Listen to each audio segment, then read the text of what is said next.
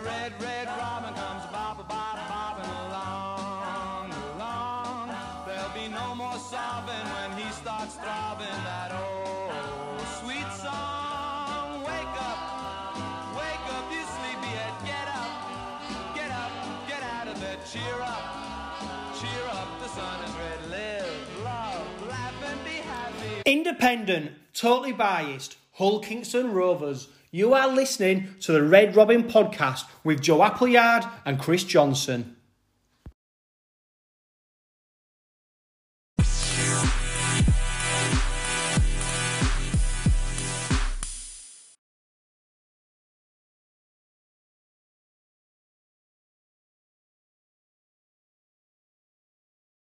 Hello and welcome to the latest edition of the Red Robin podcast. This week we look back at our glorious Challenge Cup exit at the hands of the Castleford Tigers. We give our opinion on today's squad announcement ahead of Friday's massive game against the Huddersfield Giants. And Hull Live, Hull Kingston Rovers reporter James O'Brien joins us to share some incredible statistics and chew over the Rovers' cud. Joe, James, it's great to be speaking to you again. How are you doing, boys? Yeah, thanks, mate. Good to be back on, James. Just a bit of interesting week for OKR, Chris, isn't it? We've got so much to talk about. Hectic as always, and unfortunately, reporting on another defeat. I think we will get there eventually, mate, but we're not quite there yet, are we, Chris?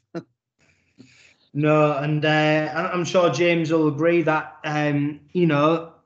Rover, and this is what we said in the, I think we put a tweet out today about, are we unlucky, or are we, we're so close to victories, aren't we?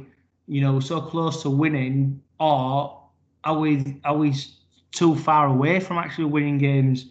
And we're hoping it turns around quickly because we are desperate to talk about a victory very, very soon. So it's difficult. The life of a Hull Kingston Rovers supporter is a challenging one. We're just waiting for that big W to show up, aren't we? And I'm sure life will be a lot more positive for all of us as soon as Rovers get that victory. We hope so, mate, whenever that's going to come. I'll tell you what, when it being behind closed doors and stuff, you're not as attached, are you? And as much as you want them to win stuff, you feel like you're not there. It's tough sometimes to get involved in the game. I have never felt as bad in a long, long time after a defeat than I did that Golden Point. I'm a miserable bastard anyhow, aren't I, Chris, as you'll know, but literally, I didn't speak for about 2 hours. I'm still annoyed now about it, and I know we're going to speak about it with James, but I'm still in shock about them, them final 10 minutes. But that is life as an Hull Kingston Rovers fan, and I was definitely sour when O'Brien got that drop goal again, mate. I felt that passion coming back, which was good because I know we're closer to getting. Yeah, and also, Joe, 5 years on from when O'Brien scored the dreaded £1 million drop goal. It had to be him. It had to be him. Yeah, and it was a bit funny, wasn't it? Obviously, having Mantellato on as our last Heritage Cast guest, because obviously he spoke so openly about that £1 million game, and like he said, Gareth O'Brien kicked the best kick he's ever seen. Well, I think he said in his life, didn't he? In his career, he's never seen someone hit a sweeter drop goal than what O'Brien did, and it was just funny, wasn't it? A few days later that he goes and does it again in the Challenge Cup, and once again heaps misery on Rovers and us as supporters. Yeah, he does. He ain't got the best record, as he with all KR fans, but he can kick a drop goal. I know we're going to speak about all the misses and go into depth about the tries and stuff in a moment, but he ultimately can win games for you, and that's what he's there. He's not the most skillful in attack or defence, bit of a no-nonsense player in a utility, a lot like Jordan Turner, who's at Castleford. They've had a few people like that, but Gareth O'Brien probably up there in the best free kickers in Super League, and unfortunately, we haven't really got that. Someone who can just demand the game, demand a drop goal and get it from anywhere. And ultimately, we're out of the Challenge Cup now because of Gareth O'Brien. But, fair play to Cass, because in extra time, they looked a lot more up for it than Hull Kingston Rovers, didn't they? Yeah, well, I It's just think difficult run out because- of fitness, James. I don't know about you, mate. Yeah. You was obviously there, and I think it was a bit cold, weren't you, in the end, because it was getting a bit chilly in them 110 minutes, whatever it was. How did you think about the game? Yeah, I think in Golden Point it was an energy thing in the end, and Cass just had a bit more. They had a bit more go forward, didn't they? They were making meters a lot easier than Rovers, and they could get into those positions. They were a bit like the Catalan game, where you just never felt like Rovers would go on to win it. They just don't seem to. I think they had 2 attempts, didn't they, in the Cass game? Abdul sent one wide or short, and then Lewis with one that didn't even get off the ground. But in terms of performance, obviously it was much improved. They came out with a really good tempo, and Cass couldn't live with them in the first half. And they really should have. The game should have been in the bag by half time. I think Litton made a break on the right, and he had support on his inside, but I think his body position meant he had to look right first. And by the time he turned around, it was a bit too late. But I think it came off someone's foot anyway, and Quinlan went to touchdown, but I only had one look at it. I don't know if there was a replay of that. Right at the end of the first half. Was that, when Jez made the break, mate? Yeah, he made the break. He looked right, and then he passed back inside, but I think it came off someone's boot, and then Quinlan touched down, but I don't quite know what happened. Like I say, you only get one look at it. Yeah, because probably, if Jez had a pass there, mate, what was that? What would that have been, about 28-6? I know Rovers let the Cass come back, but for me, Chris, if Jez had got it away, it'd have been game over, wouldn't it, lads? I think that's the biggest frustration, because if you rewind and you go back to that first half, and it's similar to the second half against Catalan. We were so able to put points on the board, and I think we put ourselves in such a strong position to win the game. And as a supporter, the biggest frustration is that we weren't able to see it out. But also, don't forget, I mean, we'll talk about the second half as well. We actually weathered the storm a little bit. So Castleford obviously did come back. And yet then we went, I think I text Joe and said, Kenny Dowell scored a captain's try there. He's got us right back into it. He did the offload. So we got right back into the game and put ourselves in such a strong position. And for me, that Castleford game was a real head scratcher, because not only, I think we did enough to win it twice, and yet we still lost. And I just can't. I think that, we're going to talk about stats anyway, James, and you put some incredible stats out in the paper. So, I can't, hopefully you'll be able to share them with us. But the physical effort was there to win the game. Yeah. There was one big moment for me, that Alfort's try with about 9 to go. He scored in the corner. He never should have scored that try. It was an effort from Rovers that suggested they thought the game was won. I thought, looking back, because I think he cut back inside. He had 3 men around him, and he somehow managed to get it down. And if that had been the last play of the game, I think Rovers would have put him into touch, or at least held him up. The funny thing is, James, he nearly went in again, didn't he? He knocked on, and in an almost identical position. Yeah. But I thought that it was a pretty shoddy effort. I can't remember who was involved. I think Abdul was over there, obviously Quinlan. But yeah, and then once you give Cass a sniff, they're a really good side in those circumstances. They're dangerous. I mean, in the last couple of minutes, I've never seen a line as deep. I think there must have been like 30 metres back. It was ridiculous. So that shape was coming at Rovers, and you just knew what was coming. But they shut the player down, didn't they? The last play of the game. But then McShane pulls a rabbit out of the hat and just turn her away down the wing. Yeah. He was unbelievable all the way through, pretty much. He got a big slice of fortune for his first try, and probably his second try was a bit of an obstruction. But if you ignore them, but in general play, he just bossed him.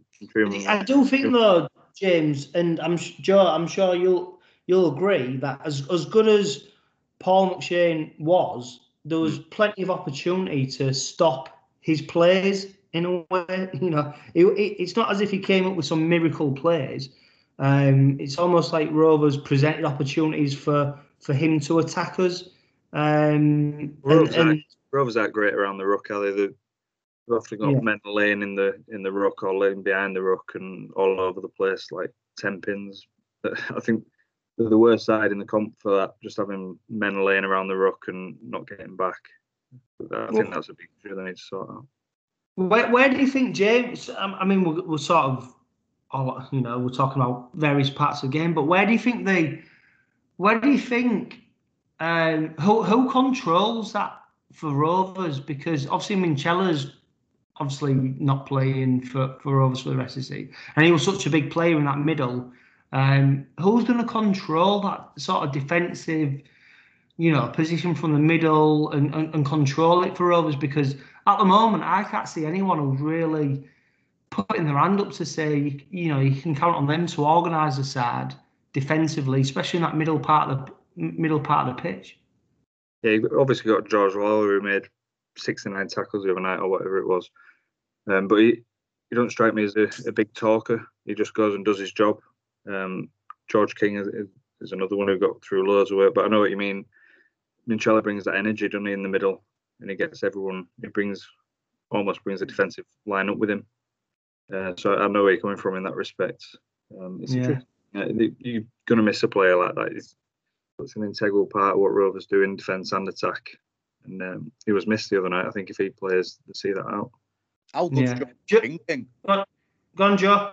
George King, I was just saying, lads, when he signed last season, I did have my doubts, but he runs his blood to water every game, that player. I think he's instrumental in the middle of the park. And, the work he put in, you mentioned the stats there with George. That's the thing. They're working their asses off, their workhorses, but they're never going to win you games. They're not fancy forwards, and that's why we're missing out with just that little bit of quality. But I think the biggest turning point for me, I think just before Daryl Alfords went over, Ryan Hall making a break. We had 9 minutes to play, and he goes and tries and does a Kurt Gidley pass after making a break. It was, we had 9 minutes on the clock, and experienced head like him, he puts the red and white shirt on, and he wants to play like the Harlem Globetrotters when you 3 tries in front. I don't know about you, James, but I was so frustrated at Ryan Hall. Who probably wanted, his worst game since he started. I didn't think he had a particularly bad game at all, but that break, you just take it up, and that's again, we're missing that leader to just go, do you know what, we're 3 tries in front, we're just going to do 5 tackles and drill it into touch, turn Castleford over. We still can't do that, and that's why we conceded 3 tries in 8 minutes. It's not good enough at Super League level. That we need a leader in that middle of the park to control the game, drill it into touch, don't play fancy. Unfortunately, we had to, James, didn't we? And that's what probably cost us ultimately. I think it was a 0 tackle on it. It was a kick over, and then it was a knock on from Cass first. We took it. I thought it was a kick, but can't really remember. But yeah, obviously I remember the play. He seemed to make a half break and then try this fancy flick. But afterwards, I don't know if it was embarrassment or what. He stayed down as if he had cramp. So I don't know if that was part of it. But even if you got cramp, you just die with the ball, don't you? I don't know what was going through there. No. Yeah, that was a big moment. I don't think they scored directly from that, but then Rovers couldn't get out, could they? No, and I think the biggest problem is that if he'd have just took the tackle and Rovers would have obviously kept the ball, we'd have got another few tackles up. We could have potentially kicked him into that. Yeah, and you talk about killing the game there, and that's just that game management. And what frustrates me is that, for instance, if Ethan Ryan had thrown that pass inside, you could have maybe talked about a young player, maybe a bit of inexperience, and you'd have understood it. I'm not saying it'd have been, you're still criticising because there's no way he should have done it. But you're talking about, one of the most experienced players on the pitch who's done that.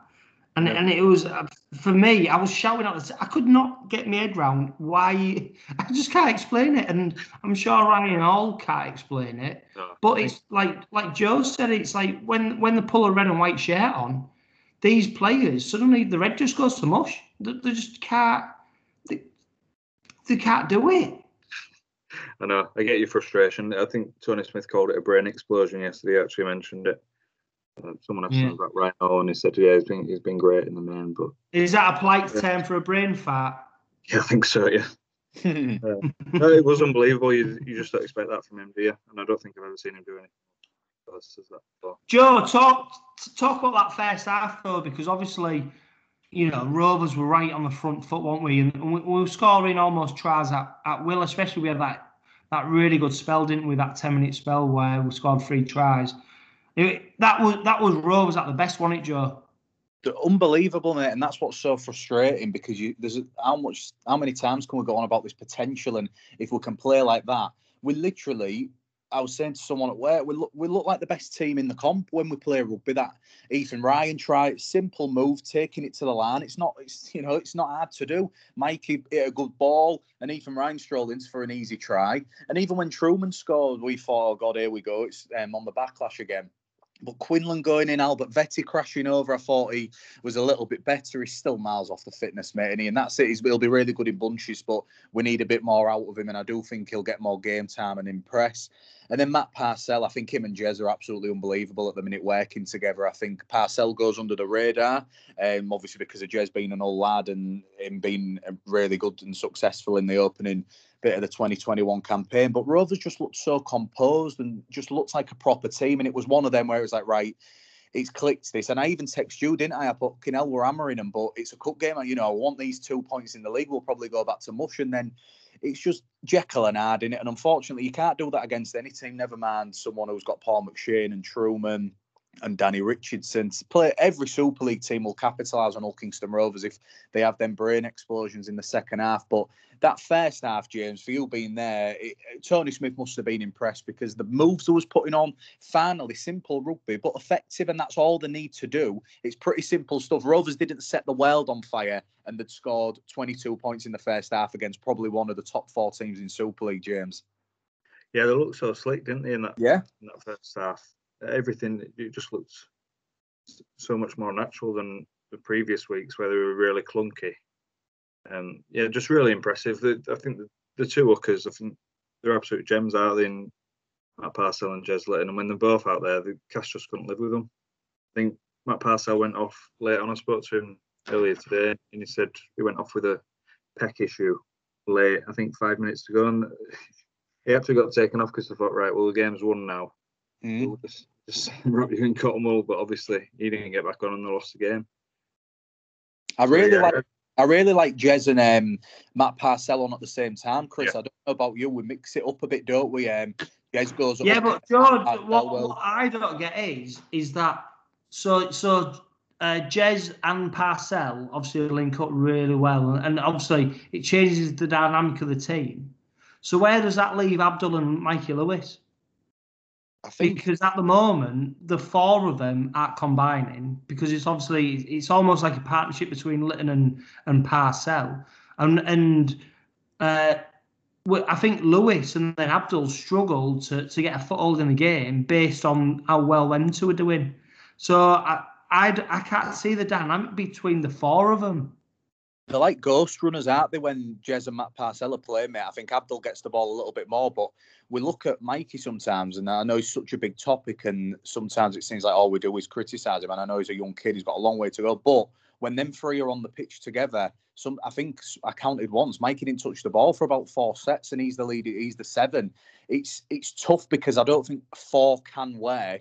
I think you could maybe drop one of them 2 because I think at the minute, Jez and Matt Parcell are undroppable, Chris. I don't know about you, but they do work really well together, them 2 hookers, even when one of them acts as another halfback or another passing runner. So it's weird, but the problem is sometimes too many cooks spoil the broth, Chris, don't we? And you can get confused and moves can look a bit disjointed because you've got 4 people trying to control that move and control kicks.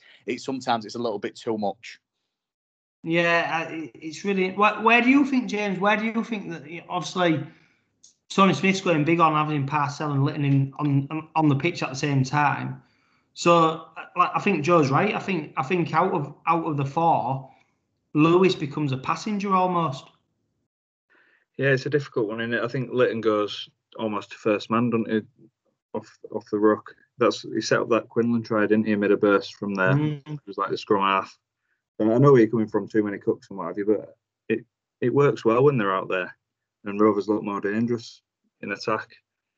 So while Lewis might become a passenger for a bit, I think it is working well in the main, and it keeps the opposition guessing because you've got 2 hookers out there and they don't know what's coming next, do they? Do you think that obviously that must be a massive part of Tony Smith's game plan because obviously, we talked about them 4. We've not even mentioned then Quinlan coming into the line. And obviously, if you watch the NRL, the hooker the fullback coming into the line is almost like another another halfback, and I think Quinlan's starting to grow into the game a bit more. So potentially you got 5 players there. So I think Tony Smith's obviously his plan is to have as many attacking players out there. But then do you think that maybe do we suffer defensively from that, James? Maybe so, yeah. It's worth a bit of research, isn't it, seeing the points for and against while they're both out there. They didn't do it much last year. Obviously, they were injured at different points. I think they only played 1 or maybe 2 games together last year. Yeah, it is an interesting one. I'd have them both out there for not for as long as possible, but 30, 40 minutes. I think even in the previous games, we've obviously been better when they've both been out there. So it's definitely worth persevering with, I think. It's an interesting. Yeah, sorry. One player that I want to talk about though as well is, especially in that first half, was Ethan Ryan. And obviously, the talk before the game was about Ben Crooks maybe not performing to his capabilities, and obviously Ethan Ryan steps up and took his place. And I think I was maybe guilty of talking about Ethan Ryan in an offensive position, and the fact that that's the only way to be able to contribute.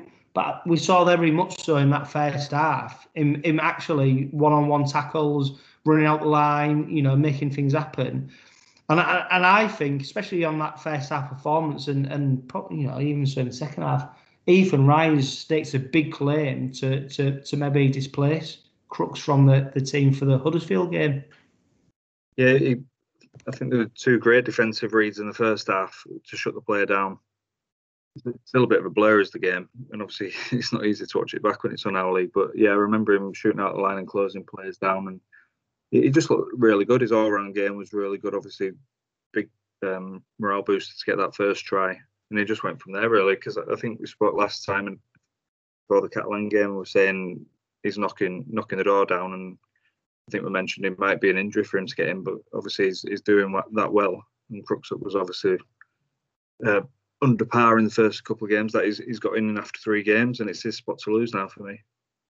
Yeah, I text Joe as well. I think the biggest insult as well was I think Crooks was the bringing on the kicking corner as well. So not only is he being dropped, he's also bringing on the kicking. There was a great shot I think of Crooks and Ethan Ryan. I know Ethan Ryan won't kick him, but I thought that was the ultimate kick in the teeth as well. So maybe Tony Smith, he's a great psychologist in a way, and he talks about the game. Maybe we won't see Ethan Ryan because maybe he's used this deliberately to give Crooks a kick up the backside in a way. I think it'd be out on Ethan Ryan if he was left out after that. It'd be pretty demoralising. Yeah, well, yeah, because he's he's going to have to explain to Ethan Ryan why he was dropped based on his performance, isn't he? Using him. Yeah. Yeah. Sorry, Chris. I'd probably, in my opinion, I'd drop Minnick in me. If he's putting Crooks back in, I think Crooks has to go to centre and Ethan Ryan has to go on the wing. I don't think you can really justify getting rid of Ethan Ryan. I know he's played there before, hasn't he? He's played centre before as well, Crooks. It's not an unfamiliar position to him. Well, when he signed for Parramatta, I know he never played. He played for their feeder team. But when he signed from Hull to go to Parramatta Eels, they signed him as a centre. He played in the Challenge Cup final for all. In a dream team, didn't he? At centre? Yeah, dream team. Even when he was at Leigh Castleford, he's always done that number 3 shirt. So he's probably more familiar there. It's only since he's come to Rovers that he's actually gone on the wing. So he's changed position, and you can tell because some of his defensive reads, he's like a centre jamming in. So I think.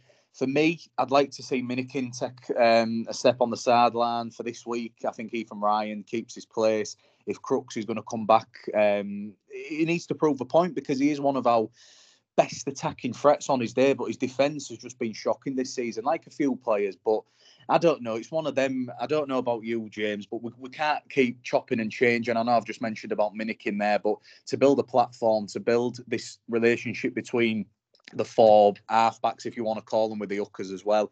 We need to just keep playing the same team week in, week out. Injuries permitted. I know that's massive. And we'll go on to the Huddersfield game soon after we spoke about the final 10 minutes in the second half. But for me, James, I don't see drastic changes, but I would like to see Ethan Ryan keep his place. No, I think he'll keep his place. And I think it'd just be one change, maybe Hadley in for Kynhorst and Yeah. Or Staunton if he passes that test for maybe Johnson. It wasn't bad, but I think you've got to have Staunton in ahead of him. I think he had a decent game, Johnson. He got stuck in, didn't he? It's funny, James, because where he was just wandering a bit. Yeah, well, it's funny with Kainos because he lined up in the second row, didn't he?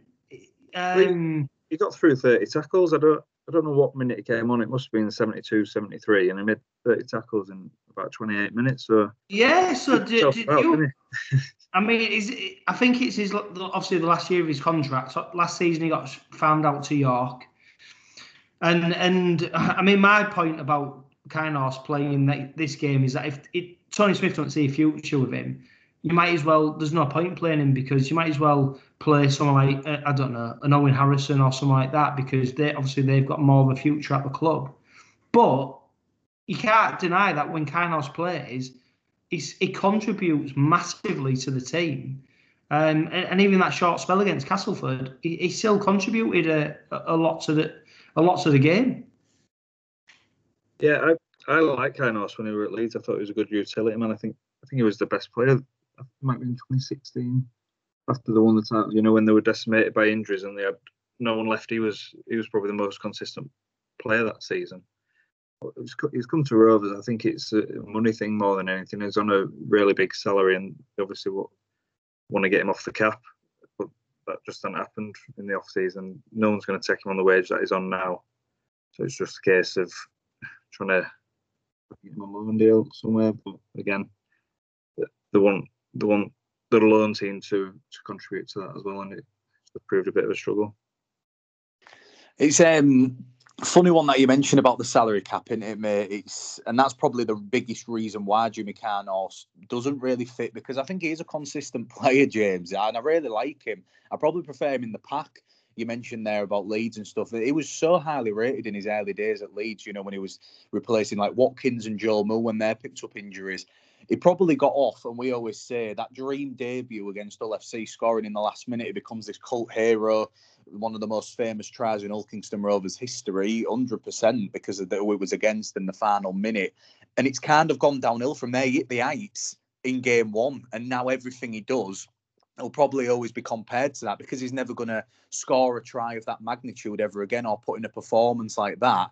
It's kind of overshadowed him, hasn't he? And I think Tim Sheen signed him. Tony's come in. He's still on a big wage. And ultimately, it's probably his last season at Ilkeston Rovers. But it's a shame because he has put a bit of beef on. And for me, he's a bit more of an experienced head compared to people like Matty Staunton. Who I really like Matty Staunton, but he's a lot more experienced than him. And Louis Johnson as well. I can't see it, but for me, James, I really like Jimmy Kainos, and I know his defence is a bit of an issue, but he's in Ilkeston Rovers. He does offer you that little bit more, but I can't see him play many games this season, mate. No, he won't. No. He runs good lines as well. He's a threat with balling, and like you say, his defence is a bit suspect. I think his squad number says it all. I was surprised he came in the other day, and he came in for the friendly as well. I wasn't expecting that. But I don't think we'll see much of him. No, I think when you get the 33 shirt, mate, it seems that you're out the back door. But before we move on, mate, just them final 7 minutes, it's just typical Ilkeston Rovers and all that urgency. I mean, when Kenny Dowell scored and then Abdul back to back, it was like unbelievable. It was like, right, that's it. We're in the next round. Build on this for the lead. You mentioned that Daryl Alford's try. He'd have scored if he'd have walked in. He had so much room. Bit of magic from McShane, even though it was a bit of an obstruction call. Still unbelievable. I thought it was amazing, the number 9.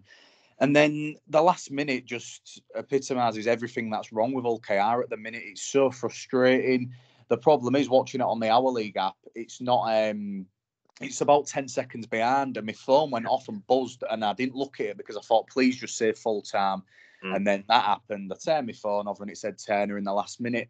For me, I think it was Phil Barrett put a photo on of the defensive line, and everyone's at 6s and 7s. You had half the people stood on the halfway line, people on the 30, Mikey Lewis acting as a centre going back for the kick, Minikin and all them. There's so many names, and like I said, the Rovers were knackered. But it's such a big, kick in the teeth, conceding in the 80th minute again from nowhere, mate. It was a bit like the Wild to West, wasn't it?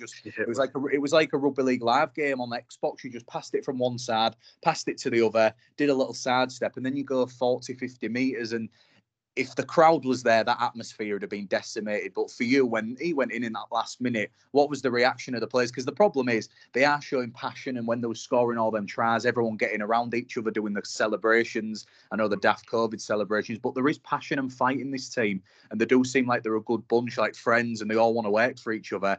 But it's that Ulkingston Rovers poisonous disease where as soon as we get put under pressure, we can't control it, mate. And to concede 3 tries in 8 minutes, and again concede 26 points in a half, we've got to man up, haven't we? And we've got to be better, because them last 8 minutes were tragic.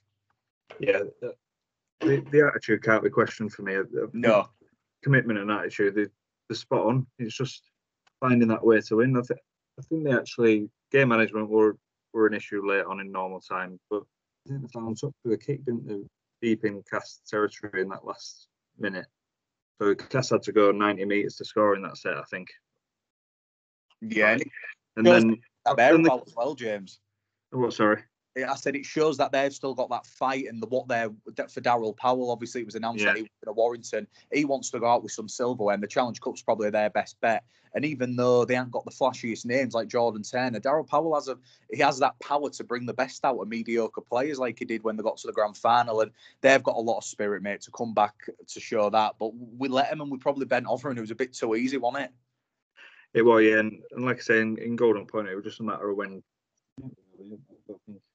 It could have gone on another 10 minutes. I don't think Rovers would have had a proper shot at goal. I think Cass just got obsessed with a drop goal. They made a few breaks. It would have been easy. They could have had a walking try out wide, I think, but they got obsessed with the drop goal. I think Darryl Powell touched on that himself. But yeah, like I say, it was just a matter of when Cass would win that game once it went into Golden Point, and when you saw the pattern emerge in the first couple of sets.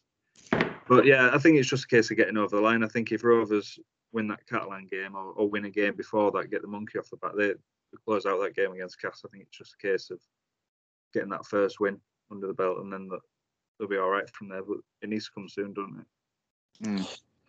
One thing that's creeped into, not creeped into our performances, but obviously on social media, is that the referee seems to be getting a bit of stick, especially against St Helens and even against Castleford.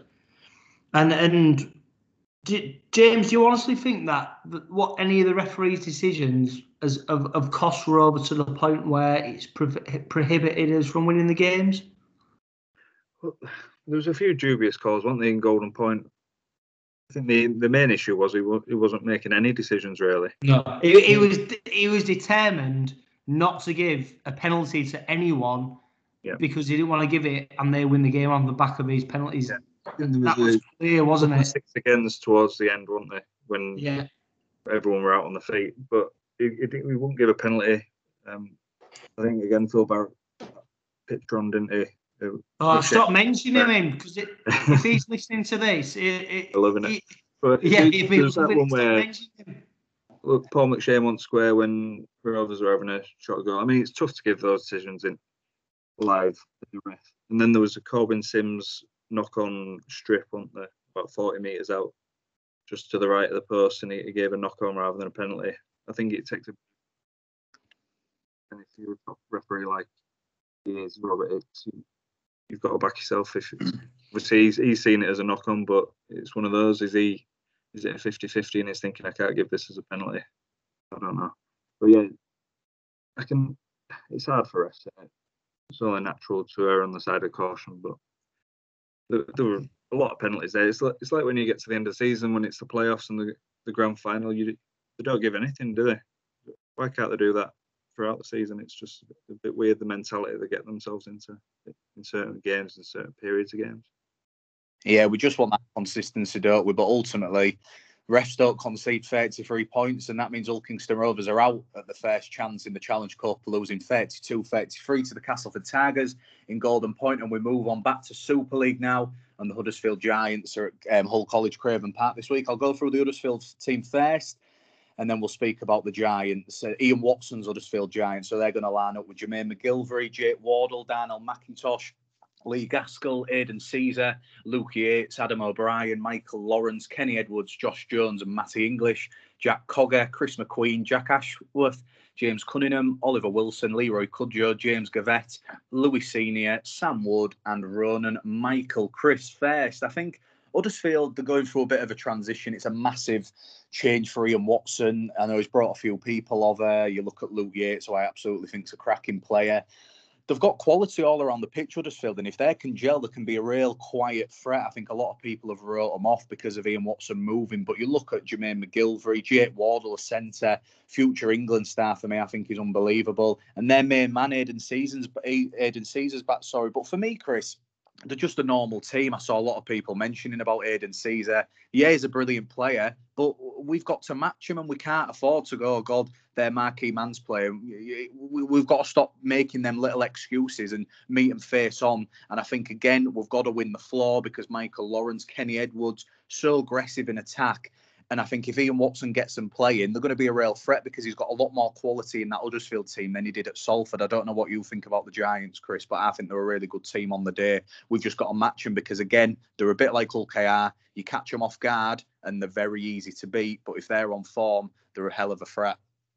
Yeah, mate, I'd argue that we need to do more than match them because I think we've seen in the previous games we've been more than able to match teams. I think what we need to do is actually dominate the game. We need to control the game. And what worries me is the fact that Caesar's back now. So you add him into Caesar, Coggin, and Gaskell, and it's quite a formidable free pivot they've got there. So I think I'd have been a lot more confident if Caesar wasn't coming into that team. The fact he is means that I'm a bit more worried. Rovers, what Rovers is going to turn up is, that we've shown that we can score points. Fundamentally, we've seen that we can concede points, and I'm scratching my head in terms of Rovers because I don't know what's going to turn up. Obviously, we're still missing Takarangi. What I would say is Ian Watson has gone to Huddersfield to do a job to make them better. So it's only a matter of time before they do start registering wins because we saw him do the same thing at Salford. I don't expect Huddersfield to be near the bottom at the end of the table. So, like I said, it's only a matter of time before they start getting wins. I just hope that the first win under Ian Watson isn't when it's against Hull Kingston Rovers.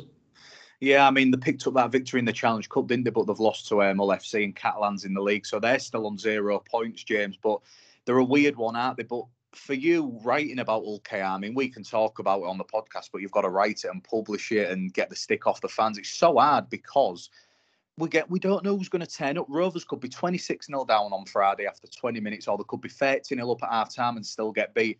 Until that final whistle, you don't know if Rovers are going to turn into Melbourne Storm or play like they did when they looked like West Hull under-14s last week, the defensive efforts, or whether a kids game, wasn't it? That looked like the defence, the back end of that Cast game.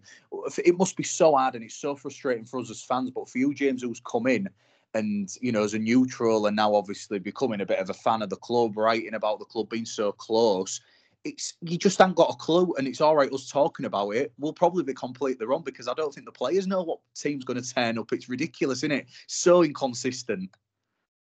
Yeah. Well, you're out with me as a Leeds United fan. What? Oh, James, we don't talk about that. No, I'm going to make a comparison because obviously my 30-odd years of supporting them has prepared me for covering Hull KR. What, the European champions? It's just a bit chaotic. You don't know what's going to happen next year. I think, obviously Leeds have settled down a bit now, but Hull KR are where Leeds were a few years ago. You just don't know what's going to happen from one day to the next. I think it was 6 months yesterday since our last one. You probably don't want reminding of that, but it's a long time. You need to go without a win and enjoying that winning feeling. I know, obviously, I'm a big sports fan myself. I'm really into KR now, and you love to win, don't you? It just sets you up for the weekend. And when you haven't got that win and you lose on a Friday night, it just ruins your weekend, doesn't it? So it's coming, but it's got to come soon because if you're not beating Catalan and you're not beating obviously St Helens, who are the best side in the comp, you're not beating Huddersfield, and if you lose to Leeds next week and you're not beating them, who are you going to beat? So it's looking like these next 2 weeks will probably define whether it will definitely be a relegation battle or whether Rovers can aim a little higher this season. James, if you look at us, especially the squads that have been announced, do you know what? I'm really confident in our forwards. I think Vete is getting fitter. I think he's starting to look sharper. I think in King and Lawler, you've got two players there who are I think they're relishing the battles. I think they're really coming up. Their game's coming, really on. I just suppose what I'm saying is, if you look at the two squads, I think Huddersfield. Do you agree that Huddersfield's squad is probably stronger, and it's potentially, Huddersfield are probably identifying the game against Rovers to be their first W, and as much as Rovers, we want it to be our first win. I think Huddersfield are really going to target this game to get that first win. Yeah, I do like the look of Huddersfield. Obviously, Ian Watson proved himself at Salford. He's a great coach, and he's the worry for me. If it was Huddersfield with another coach, I won't be too worried after seeing Rovers the way they started last week. If Rovers, I'd love to bottle that start up because it's been so long since they were able to do that. If they can do that again on Friday, I think they'll go on to win it. But it's just whether they can manage to do that. But like you mentioned, the pack, I think there's really encouraging signs there. George King's been a revelation. Didn't see much of this from him back in the last season. Understandably, I think he was furloughed for a few months at Wakey, so he obviously didn't have any time on the training field really.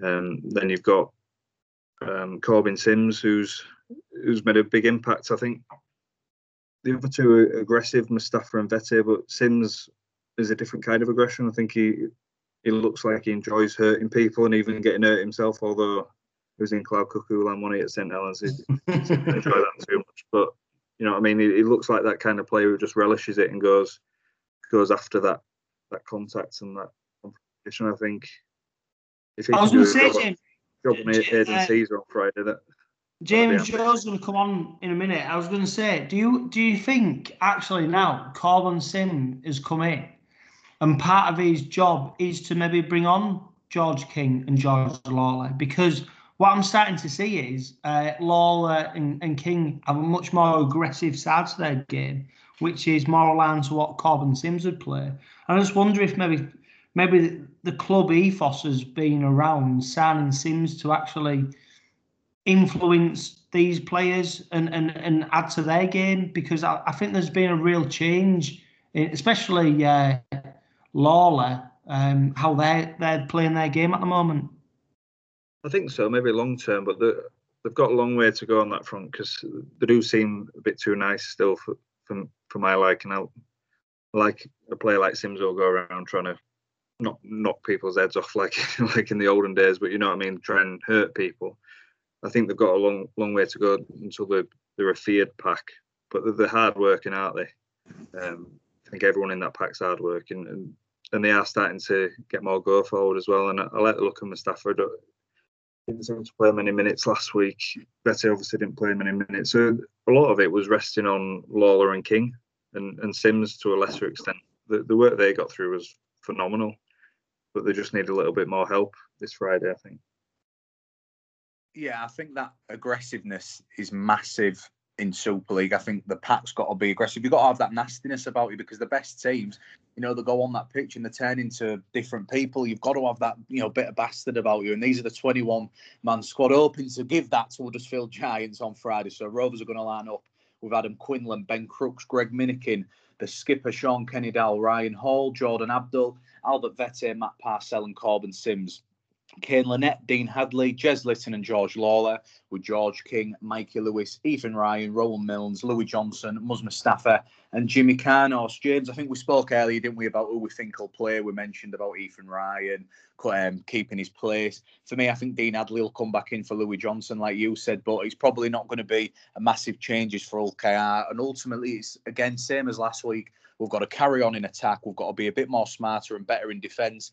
And hopefully we can pick that victory up, because the thing is, even if we do beat Huddersfield, it's brilliant. We've set the first win up. We've got the platform, but we've got to be more consistent, because I can't remember the last time we picked up back-to-back victories.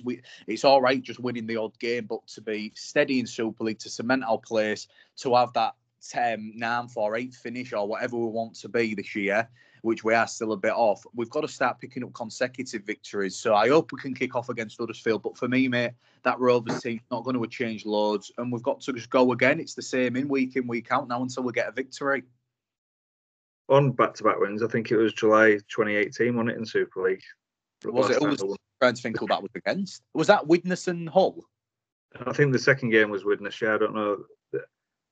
I think I'm not counting Super 8s. I don't think the one back-to-back in the Super 8s. I might be wrong, but I think the second game was Widnes.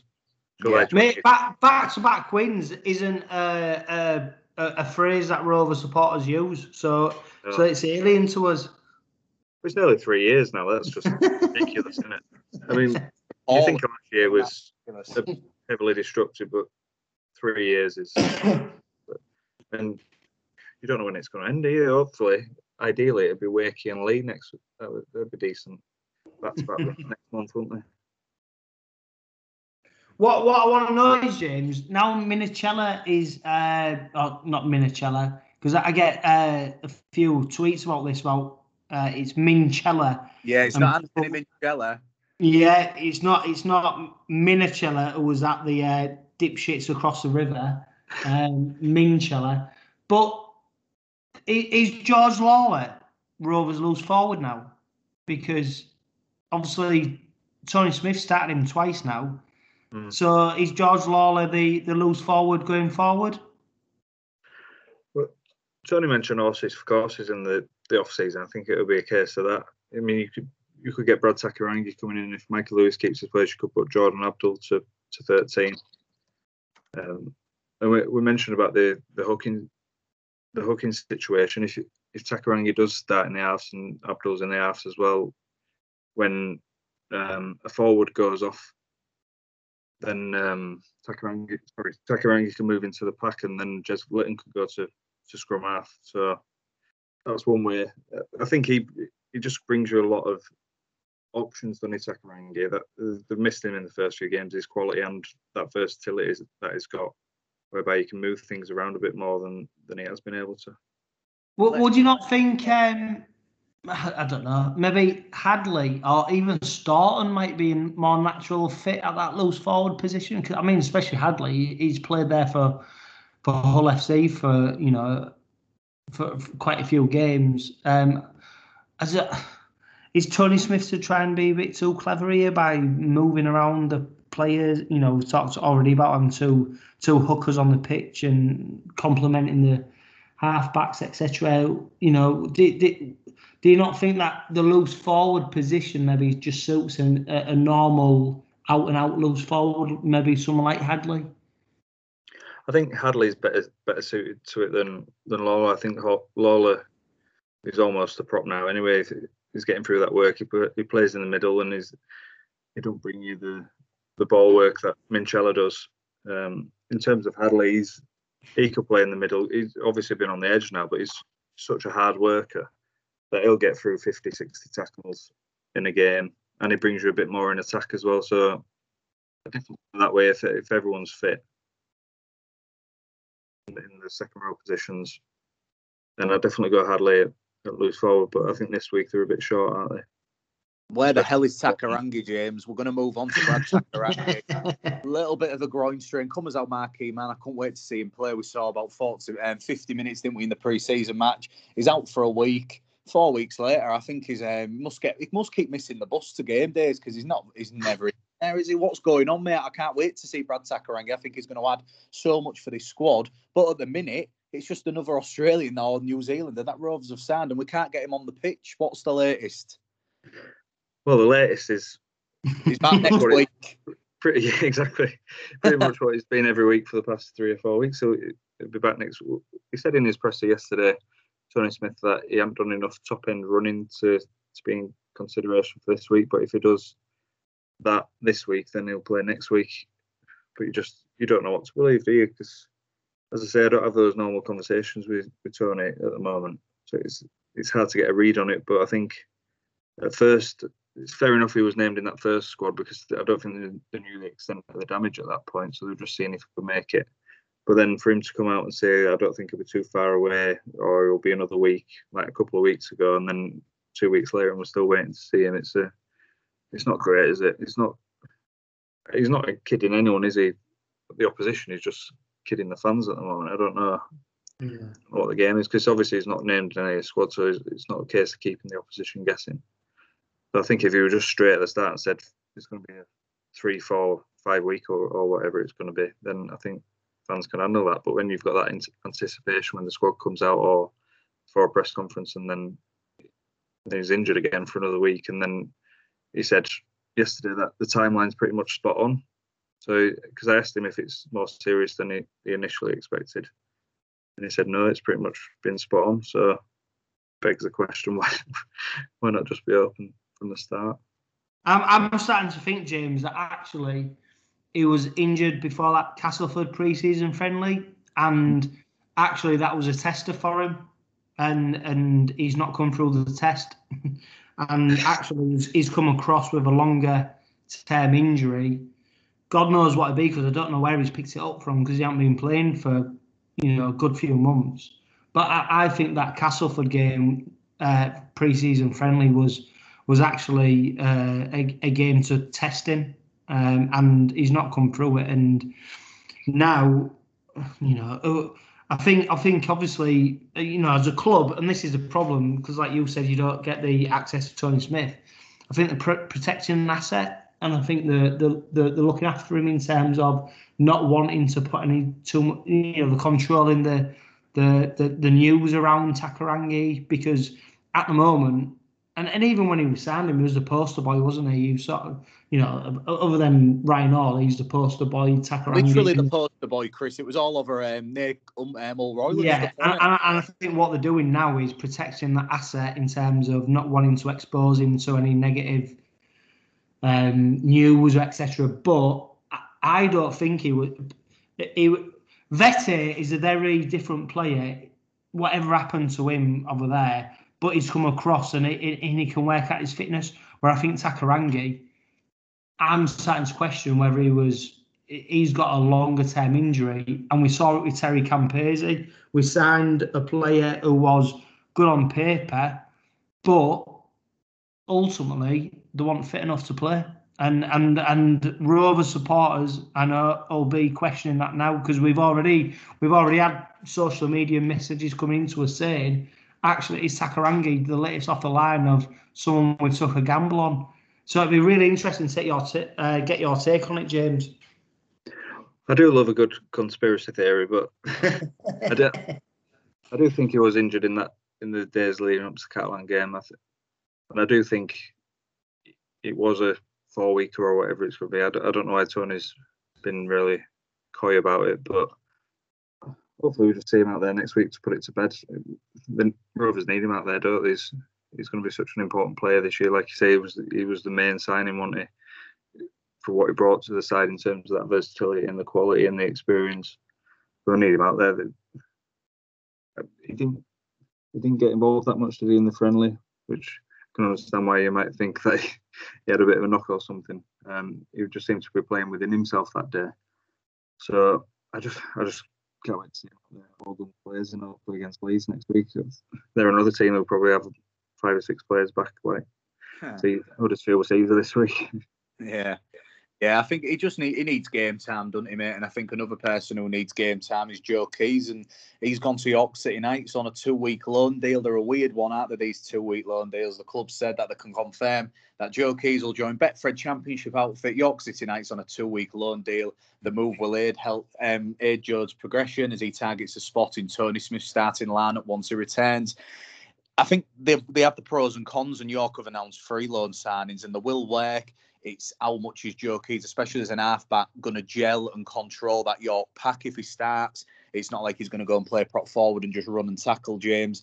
Before I go to Chris, what's your thoughts on it? Because for me, he's a fringe player. I think when he runs his deal at the end of the year, I think he'll move on. So many players have done that for Rovers, and he's taken up room on the cap.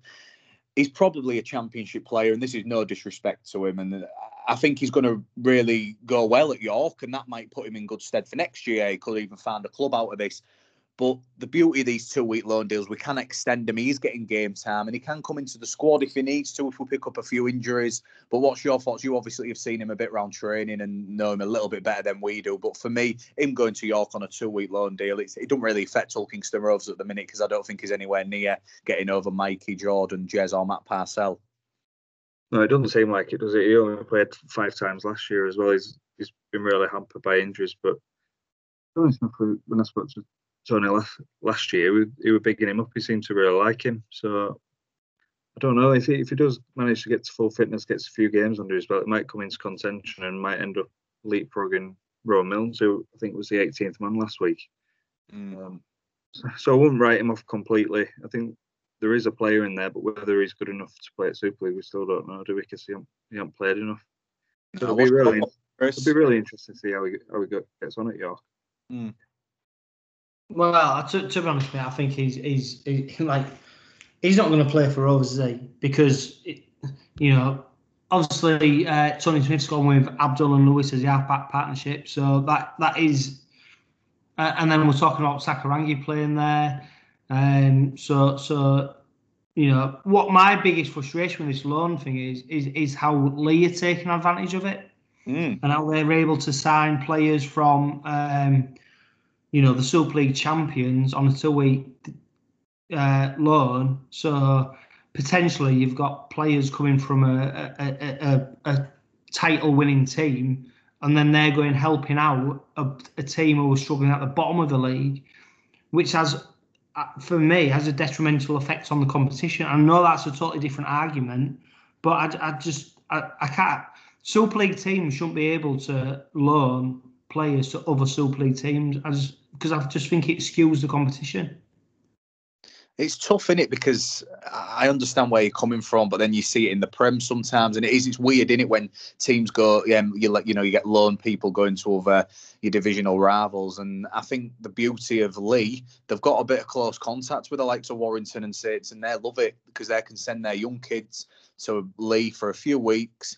It doesn't really matter what happens, but they're getting the individual performances in Super League, and ultimately it works well for both teams. League strengthen their squad, they get more numbers, more depth, and these young kids. But don't you think, Joe, that's wrong? Don't you think that's not fair, is it? Why should League be able to take advantage of or benefit from another team's players for the sake of 2 or 4 weeks?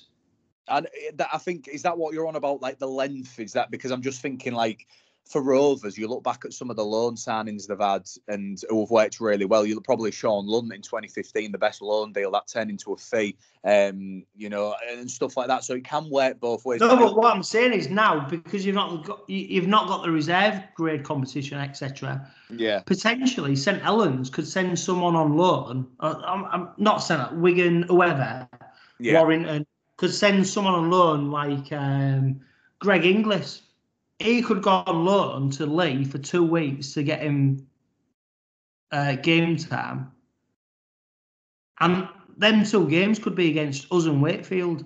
Yeah. And this is hypothetical, and that's not. I know that's not the scenario, but what I'm saying is another team in our competition can strengthen another team in our competition to the detrimental effect of the other teams, and I just don't think it's fair. It's a tough one, James. I don't know how you feel about it. I mean, it's the mainly young kids out there that's happening at the moment. I think it was Josh Sim wanted it, and they've had a few others. I think Jake Wingfield went, and then he got recalled back. So that is the problem. There is negatives to it, but it's how you go in it. Lee if Lee are doing this and they're playing by the rules, it is a weird one. But at the moment, anyone could do it. Championship teams are doing it. You've mentioned York there, but I don't know how you feel about it, mate. It's a bit of a weird one, isn't it? These 2-week loans and then going to a divisional rival. It's a bit up in air. Yeah, I can see as a fan why you might not like it, but the players that they're out on loan at the moment, they're not going to really. No. I think they're going to take Lee on to the next level, but I can see where you're coming from with the rules the way they are at the moment. But there's nothing stopping OKR to do the same thing. So. But obviously, Lee, I think it's a massive opportunity for Rovers over the next month or so. If they can just put 6 points between themselves and Lee, I think that's job done for me. I think Lee, from what I've seen in that Warrington game, they've just got torn to shreds, didn't they? They looked way off it. I think they're down for me. I don't want to go too early, but yeah. Okay, James. I was going to say, don't go too early. I'm going early. People are going to listen to this podcast when I'm not going to say them words, but a bit off topic and off Rovers and on about transfer fees. It's not official yet, but there is rumours that Cronulla Sharks Andrew Fafita is going to join an LKR rival in Wakefield Trinity. It's a big coup. I know he's not the player he was. He's been playing at Newtown Jets, but Chris is a big name, isn't he, Andrew Fafita? And they've took Adam Tangatar off the cap. He's gone to Halifax. He's coming to the end of his career. I know he's only 31, but he has picked up a few injuries, and it's just a bit of an odd one. His brother mentioned it on the coach on the way home, and now all the Wakefield fans are buzzing. They wanted Chris Chester out, but now the fact that a State of Origin star and a Tongan international is going to join their ranks, it's probably going to happen. What's your thoughts on it, mate? Because it can be hit and miss, can't it? We could get the best of him, that offload game, that slick running star like his brother, or we can get that star like his brother where he's lazy, he misses games, he's injury prone. So it's another massive name coming to Super League. It's not official, but it could go 50-50, Chris. I don't know what to think about it. Yeah, well, hopefully, I hope it goes shit, to be honest. Yeah, I do. Because if it goes well, it means Wakefield... And I guess he's not had a tour of Wakefield Stadium yet, so I can't see that being a big selling point for him.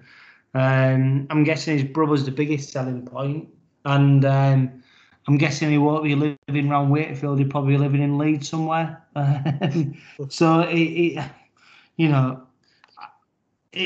I think it's going to happen, isn't it? Because all the talk is it's been broke in the media, etc. There's no denying if you get him on his day, he'll be one of the best forwards in the competition. Yeah. How many days he has where he is the best forward in the competition?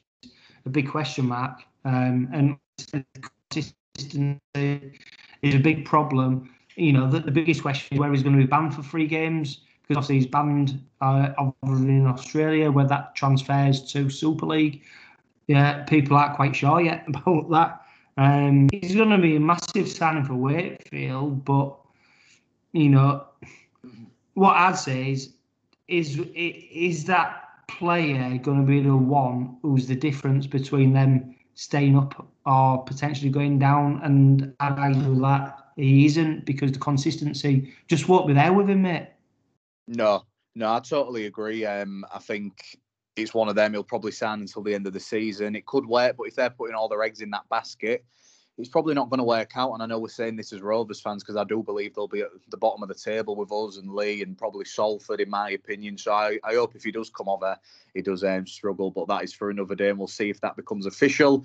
And we're going to move on now. We like doing our tipping leagues. We're back. We didn't do it for the Challenge Cup, but we're going to go through the games, get James involved as well. I'll always come to you first, James, and then I'll go to Chris because we're going to start off with tomorrow's game on telly. It's Leeds against the Wigan Warriors. I think Leeds are missing a few out there. I think Carl Eastman's going to make his debut for the Rhinos, Richard Agar said. But Wigan are in a bit of form. They beat York last week. York played really well in the Challenge Cup. I watched a bit of it. But for me, James, I think Wigan are going to be a bit too strong, and I think they'll pick up the 2 points. Yeah, I think the same. Leeds have got too many missing. I think really good dig at the Saints at the weekend. But yeah, they've just got too many players missing. And Eastman...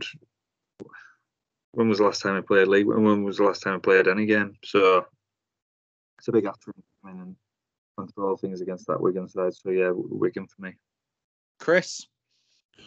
Yeah, I think like I said, Eastman, when we did play it, and also they were talking about playing in one of the most pivotal positions in rugby league. So it's a big ask for him. The Leeds have obviously got a lot of injuries, and obviously we play them very soon. So we're hoping them, injuries continue, but I think Wigan are going to be one of the standout teams this season.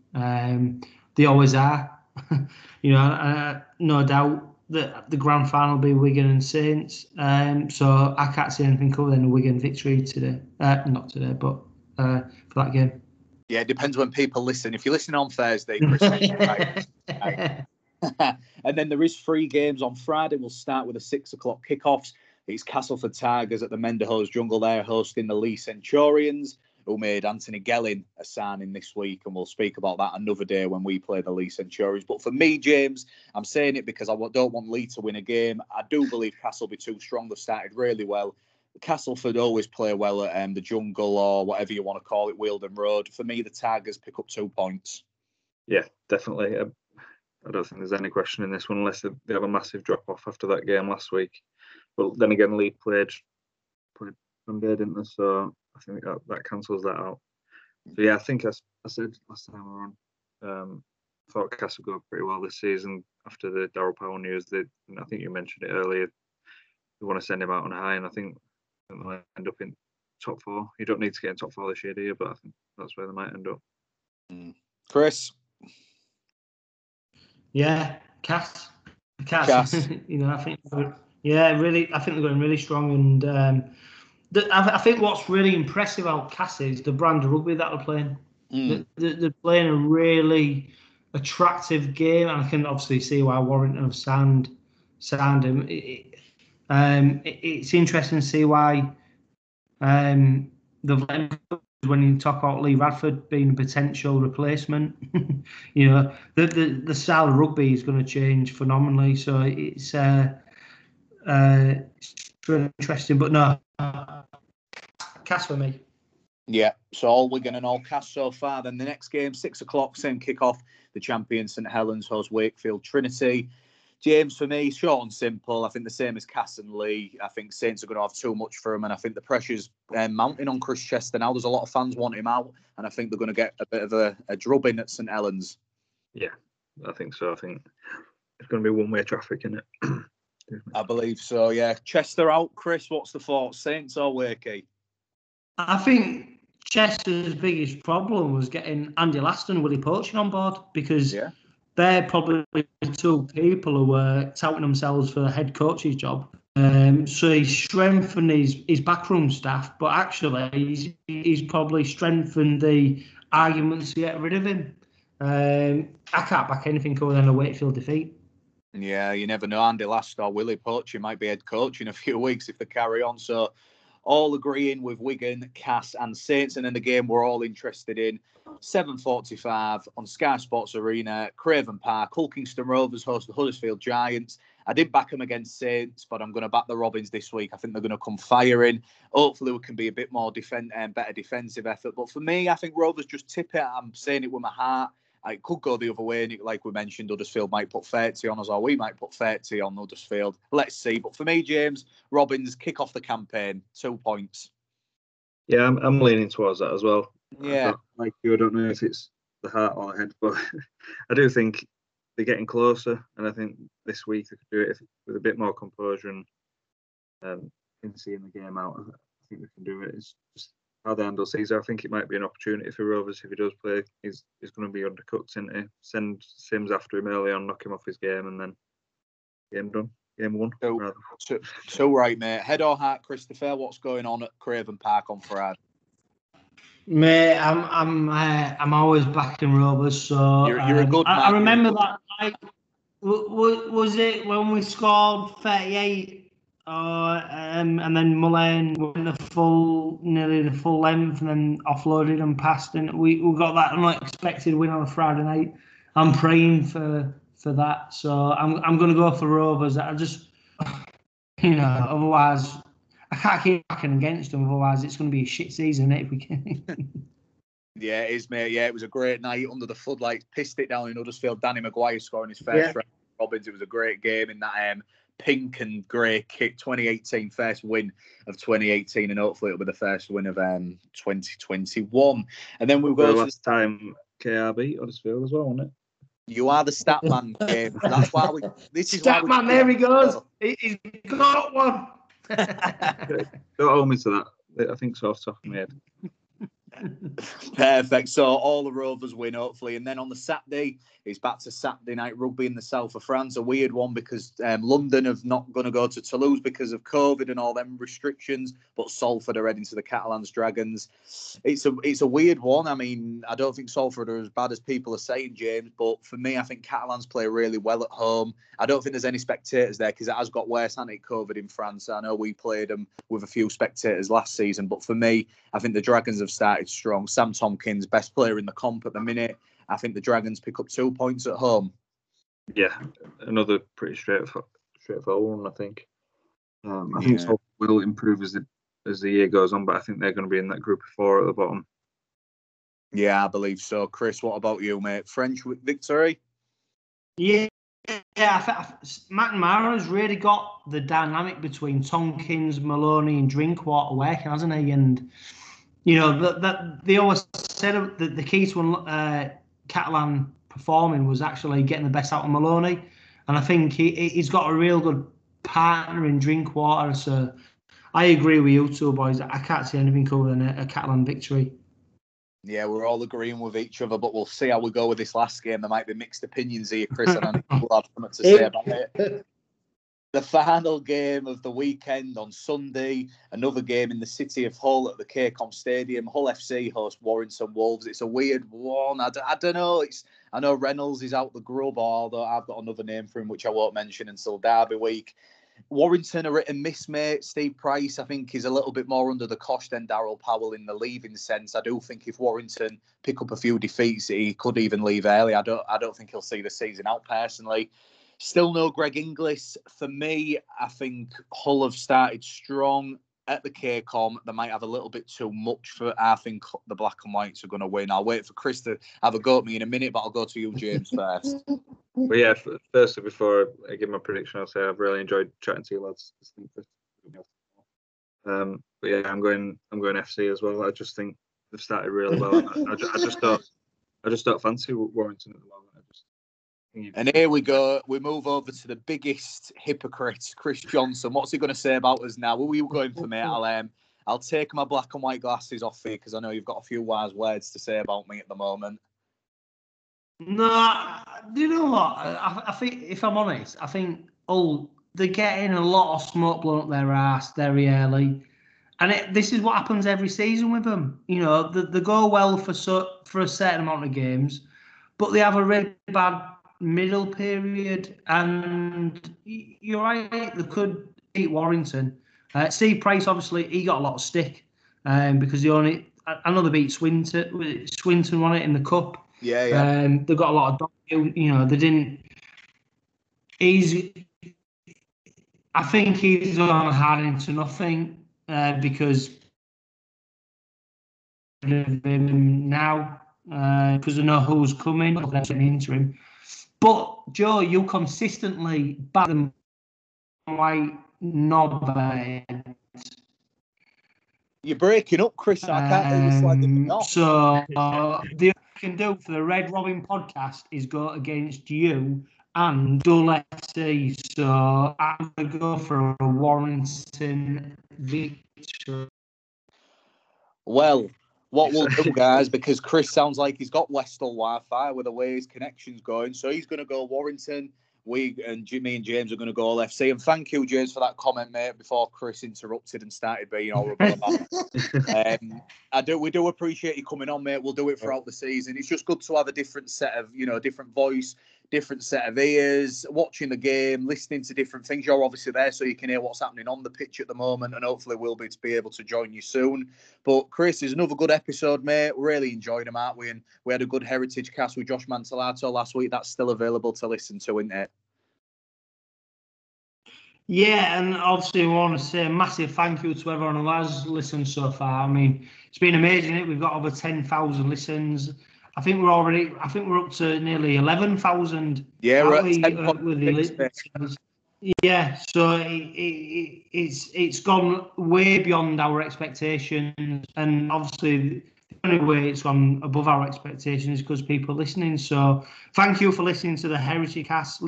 Thank you for listening to me, Joe, and people like James talk about Hull Kingston Rovers.